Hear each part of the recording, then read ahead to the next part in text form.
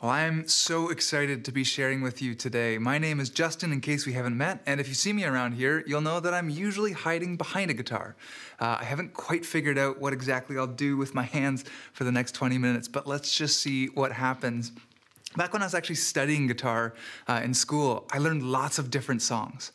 One piece in particular stands out to me, partially because it was really hard, but partially because I played it so many times trying to get to know it. I remember rehearsing it on repeat, trying to get it to sound fluid and musical with absolutely no luck. I'd put in more hours and try and muscle up more inspiration and motivation, but no matter how much effort I put in, I just couldn't seem to move forward.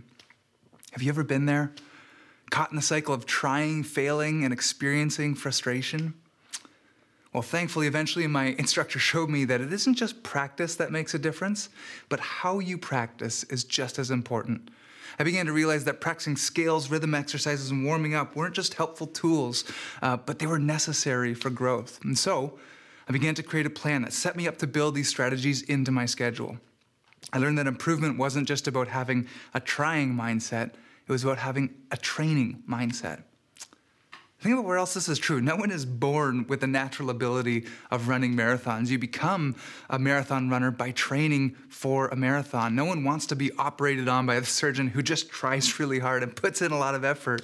We want the doctor who's trained and learned for years to be able to perform the task at hand. Growing in any skill isn't just about trying harder. It's about how you train. But I wonder, how many of us have considered whether experiencing spiritual flourishing or caring for our souls follow the same principle? That's what we've been talking about this month. We've been talking about soul care. We started by asking what it looks like to experience legitimate recovery in our lives. We talked about the fact that our souls are actually worth caring for. And then we talked about different strategies we can use to care for our unique souls. And then last week, we talked about how when it comes to caring for our souls, that nobody can do it for you but you, and you have the ability to do it. After all that, this morning, we want to talk about the discipline of soul care. So we want to ask questions like, what does it look like moving forward to build sustainable patterns and behaviors into our rhythm so we can move from simply surviving life and into the territory of thriving? How do we move into a more mature, steady rhythm of life that allows our souls to flourish? How do we stop trying so hard and start to train ourselves mentally, physically, and spiritually so that when the storms do come, because they will come, we can weather them? Well, let's revisit what Jesus says in Matthew 11 to his followers. He says, "Come to me, all you who are weary and burdened, and I will give you rest. Take my yoke upon you and learn from me, for I am gentle and humble in heart, and you will find rest for your souls." Now, other translations address this passage to those who are tired, worn out, and burdened out on religion. And what's the strategy Jesus gives to the spiritually burnt out? He says, "Take my yoke." Now, because Jesus was talking to an agrarian society, it made a lot of sense to talk about farm equipment. As farmers plowed their fields, they would yoke two oxen together using a bar that would sit on their shoulders and allow them to pull greater loads than they could if they were on their own. Well, for us, a yoke is anything that attaches us to Jesus. Things like reading scripture, praying, and all kinds of spiritual practices can yoke us to Jesus and grow God's Spirit within us, empowering us to also carry greater loads. So I think what Jesus is saying is that the key to caring for our souls isn't actually found by trying harder and pulling up our spiritual bootstraps, but to find the yokes beyond ourselves that can help us walk in step with him. Now, it's tempting to read this passage as if Jesus is saying that the yoke itself is easy to carry, but elsewhere in the Bible, a yoke was often a metaphor for oppression. Lamentations 5:5 talks about the way that Israel was oppressed by becoming enslaved to another nation, where it says, "With a yoke on our necks, we're hard driven, we're weary, we're given no rest." Jesus uses familiar language, but with a twist, because as we walk and work with Jesus, his Spirit grows within us, allowing us to experience a load that feels both easy and light. You know, as we till the soil of our souls, he doesn't promise soft dirt or level ground for us. What he does promise is relationship with himself. The call is great, but as we remain yoked with Jesus, the load begins to feel light. The yoke itself is heavy for us to carry, but a yoke by nature isn't meant to be carried alone. After take my yoke, Jesus says, learn from me. In the words of the message interpretation, learn the unforced rhythms of grace. As we walk and work with Jesus, with God's Spirit growing within us, it's not a one-time investment, right? A life of faith is meant to be lived in rhythm. As I sat with my guitar, practicing my scales just one time wouldn't have changed a thing. Just like going to one class doesn't make you an expert in your field, eating one salad, no matter how big that salad is, won't get you the nutrients you need into your diet. But do any of those things in rhythm consistently over an extended period of time, and eventually you'll see growth, health, and flourishing. Now, paying attention to our rhythms matters because studies show that up to 40% of our actions throughout any given day aren't carefully weighed decisions, they're mindless habits. That's almost half of the things that you and I do, and we do them without thinking. Imagine if we could train ourselves to pay attention to the 40% of decisions we're not even thinking about so they begin to work for us instead of against us. Maybe the next storm that comes won't knock us off our feet because we've gone ahead and grounded our soul in the rhythms of grace. Wouldn't it make sense for us to build rhythms into our lives that allow us to unconsciously choose the thing that we know is good for our souls? That's what soul care is all about. It's about training ourselves to turn mindless habits into healthy ones, and by doing so, move from simply surviving and into the realm of thriving. How do we do that? Well, I want us to look backwards for a moment, all the way to 6th century Europe. St. Benedict was a man who lived there in 6th century Europe. He loved Jesus. And at the time, the surrounding culture he lived in was pretty unhealthy.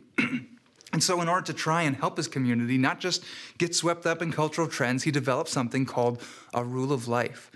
And what Benedict calls a rule of life is actually a strategy or a schedule for helping us create structured rhythms or practices that we perform regularly in order to pay attention to our spiritual lives. Now, the truth is, we all actually have an unwritten rule. Our schedules are built on things like hobbies, work, vacations, and so on. We all have things we engage in daily or weekly or monthly that essentially make up our own rules of life. But Benedict's rule is designed to help us be intentional about caring for our souls in really practical ways. Now, although the word rule can be used to refer to restrictive, legalistic, or even oppressive systems, that's actually not the case here. I love this. The word rule comes from the Greek word that also means trellis. Now, a trellis is a support system for a vine that enables it to grow upwards and bear fruit.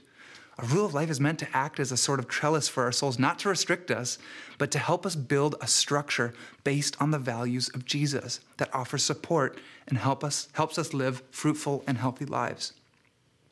Benedict wasn't talking about a strict and rigid plan that should just become another religious box to check. In fact, he says that if you choose to fast, but an unexpected visitor pops by around a mealtime, break your fast and practice hospitality and eat with your guests. The goal was never to craft the perfect rule, but to apply an external structure that paid attention to the 40% of our unconscious decisions. Do you have a structure for how your life is supposed to work? Does your calendar serve as a trellis that supports it? What would it look like for you to establish your own rule of life? Now, creating a rule of life is incredibly personal, and it's actually something you could spend a lifetime developing and refining. For most of us, though, what I'd want us to consider isn't necessarily doing a full rule of life for ourselves, although walking through that process is incredibly helpful, and we'll provide some resources this week for those of us who might be ready for that. But what if we took this idea and we just started really small? The easiest way to not follow through on something that you're planning is to take on too much too fast, which is my toxic trait. I always have such good intentions of things I want to get better at, but I set my own bar so high that I burn out quick. I want to go from no running to running every morning. I want to go from eating whatever I want to eating only chicken, broccoli, and rice. And I want to go from forgetting to pick up my Bible for a month to trying to read the whole thing in a couple months. But movement in the right direction isn't helpful if we don't keep moving. What does one step closer to Jesus in your rhythm look like? Something you could absolutely knock out of the park. Something that you know you could keep up for a month, no problem. I want us to get really practical over the next few minutes as we talk about that. To start with this process, you got to start with the end in mind. If what you desire is to feel less anxious, your rule probably needs to include more breath prayers and contemplation. Or if you want to be less busy, your schedule needs to reflect moments of silence and solitude and withdrawal. A great question to ask yourself is, where is my life currently misaligned with my deepest values, or my most important relationships, or my hopes and dreams? Because we can hold values, but if we're not building in structured rhythms that help us move towards health and fruitfulness in that area, we can't be surprised when our life doesn't grow in that direction. Once you know where you want to be headed, I want you to reflect on what you're good at. What's a strength? What comes naturally to you? Are you wired for justice and compassion? Well, then how can you build in intentional moments of service in your weekly or monthly rhythm to turn that strength into a superpower? Or maybe spending time alone feels really natural to you. It comes easy to you. So perhaps instead of just, 5 minutes of silence each morning, you need a 2.0 version of solitude, like an extended silent retreat once or twice a year. If you're the type of person who's typically more creative, then engaging in practices that involve the arts could probably be more frequent. Do you love nature? How can you ensure that you prioritize spending time outside, whether it's just on your commute, playing with your kids outside, or simply having your morning coffee on your front porch? But the point is, how can you take the things that help your soul to flourish and ensure that they're not auxiliary, but they become anchors in your routine? Because this isn't meant to be restrictive, but it's a way to live in structured rhythm that supports us in living healthy and fruitful lives. Strengths are important, but it's equally as important to support our weaknesses. It's important to know how we can strengthen and offer support for any underdeveloped spiritual muscles we may have. Now, when it comes to my own spiritual life, I have weaknesses in spades. As someone who's medicated to manage ADHD symptoms, my rule of life is massively impacted by that. For example, quieting my thoughts is almost impossible for my brain to do unless my body's moving. So I've actually started to go on morning walks daily instead of trying to just sit still while I pray. I also find that focus tends to drift really easily for me, so I use tools like the Book of Common Prayer to guide my times of prayer, or apps like Lectio 365, which offers guided audio prayers and meditations on Scripture. What feels hard for you? What spiritual muscle feels underdeveloped, and how can that be reflected in your rhythm? Be honest about what's hard for you, not so that you can beat up on yourself, but consider how you could offer yourself the loving and external support you need in order to care for your soul. What about identifying where you get energy from? Are you an introvert or an extrovert? Do you get your energy from people or from being alone? Because without the practice of community, the introvert becomes easily disconnected or isolated. So community becomes an important practice to build into the rhythm. But without solitude and silence, the extrovert runs the risk of becoming shallow and unable to hear the still small voice of God. What feels hard for you, and how can you offer support to yourself? Now, I know some of us for sure are sitting here in this moment thinking, all well and good, but I just don't have space for this, which is actually kind of the point of establishing a rule of life, to make time for the things you know will be good for you. But that being said, be mindful of your limitations. It's really important to recognize our unique seasons of life are going to dramatically impact what a rule of life looks like. For example, a young parent who needs to milk every moment of sleep they get, early morning scripture reading is probably not in the cards, and that's totally okay. You shouldn't feel guilty about that. But could you take advantage of the predictability you do experience in your schedule? What about moments of prayer during nighttime feedings? Or if you're a student and you need to use every waking moment of daylight to study and write papers, you probably don't have time for extended moments of contemplative prayer, but could you build in short breath prayers that you can practice as you run from class to class? I think it's really easy for us to get overwhelmed and think that sitting with God has to look or feel a certain way, but the rule of life is not meant to oppress. It's meant to provide support for our lives. Now, beyond these deeper reflections, we actually need to get super practical, and we need to ask questions like, where will I practice what I've planned? What time of the day, week, month, or year will I practice them? What practice would be more effective on my own or with a life group or around the dinner table with my kids? Or what schedule changes might you actually need to make in order to make this thing a reality? Or are there any accommodations you need to make with your roommates or your partner to ensure that your rhythm isn't an imposition on someone else? Or how long will you commit to this before you reevaluate and adjust? 3 months, 6 months, a year? Well, to give you an actual example, I wanted to share my own personal rule of life with you. Over the years, my rule has been rather intuitive and has lived mostly in my head, but for the purpose of demonstration, I've put it on paper to give you an idea of how this idea actually plays out in my life. To start with my daily rhythm, from Monday to Friday, I tend to get up pretty early in the morning so I can wake up before my 5-year-old. And I usually spend about an hour and a half in some sort of solitude and silence. It begins with trying to resist the impulse to grab my phone first thing. But then for about half an hour, I'll either read scripture or I'll use an app like Lectio 365 that takes me through a guided meditation. Then I'll go on a walk or a jog where I might listen to music, an audiobook, or just spend time prayerfully with God. As a family, we've committed to eating together around the table daily, and we've also started recently a gratitude practice where we'll go around and everyone will say what they're grateful for before we eat. Weekly, our family has a commitment to participating here at Southridge in our weekly Sunday gatherings. Now, because of my job being on Sundays, we've tried to recently recommit to a practice of Sabbath on Saturdays, where we might spend time with family or friends, or we'll just go on a hike or make a special meal together like homemade pizza.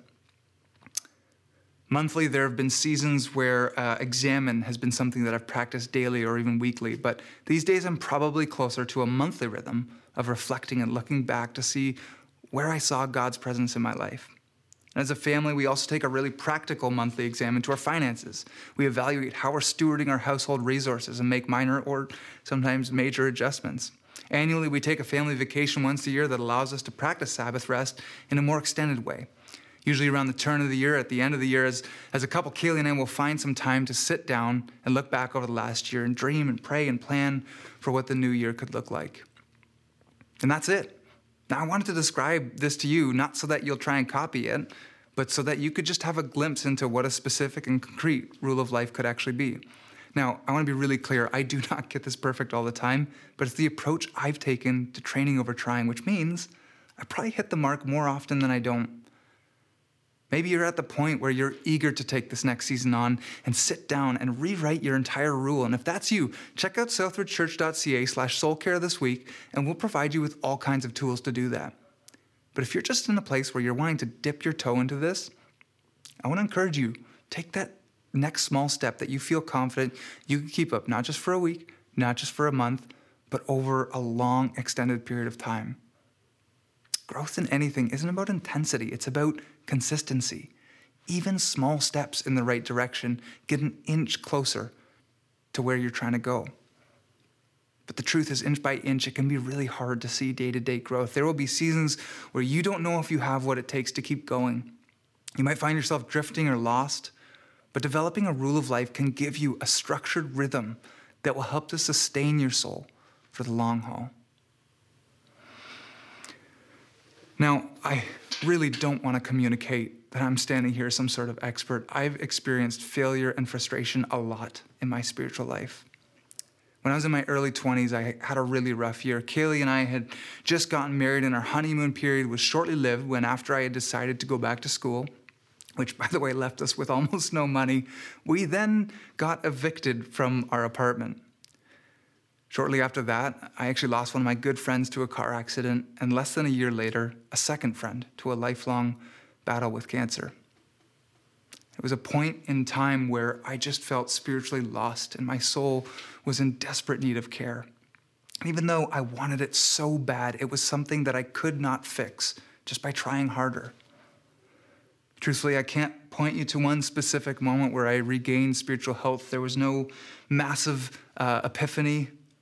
But by relying on habits and rhythms I'd cultivated before the storm, I began to slowly heal. Inch by inch, I moved forward, and slowly but surely, I began to recover my life. Engaging in proven practices kept me yoked to Jesus and allowed God's Spirit to grow within me. Now, I know some of us are still in the middle of storms, and others of us have maybe stabilized, but we all have the opportunity to respond to Jesus' invitation to take his yoke and allow him to guide our steps. We can ground our lives in the rhythms that help our souls to flourish. We have the opportunity to create a spiritual ecosystem with deliberate practice that will lead us to recover our lives. As a church, we've grown in a lot of ways in learning how to love God and love our neighbors in greater ways, and we firmly believe both of those things are absolutely core to what it means to follow Jesus, but we can't forget to love ourselves too. We've been actively participating in what God is doing in the community all around us, but if we don't stop and remember to take care of ourselves, we'll have nothing left to give. What would it look like for you to recover your life? What could it look like to see the things you find as life-giving, not as bonus or if you have time, but as activities to prioritize? What if we could move from feeling guilt and shame when we don't meet our spiritual goals, and we could begin to see them as opportunities to learn to lovingly support ourselves more? Imagine you could stop feeling like life is just a series of events happening to you and become an active participant in the transforming work that God's Spirit is doing in you. Imagine you could move from simply surviving life into the realm of thriving, abundant, flourishing, soul-filled kind of living. Could we become a community full of people who draw from even deeper wells? Could we offer even more light and even more love to the world around us? Because I believe that when Jesus says the words, "Come to me," that's the type of life he's inviting us into. Let's pray together. God of grace, we come before you in this moment, many of us weary, tired, burnt out. In this moment, we want to respond to your invitation. You say, "Come to us." We want to respond to your invitation to take your yoke. And God, as we build our lives on you and your love, we ask that you teach us your rhythms. As your Spirit grows within us, we ask that you take our tiredness and our weariness and you exchange them for rest and fruitful, abundant living. God, will you sustain us, that we might learn to love ourselves, our neighbors, and you above all things. In your holy name we pray. Amen.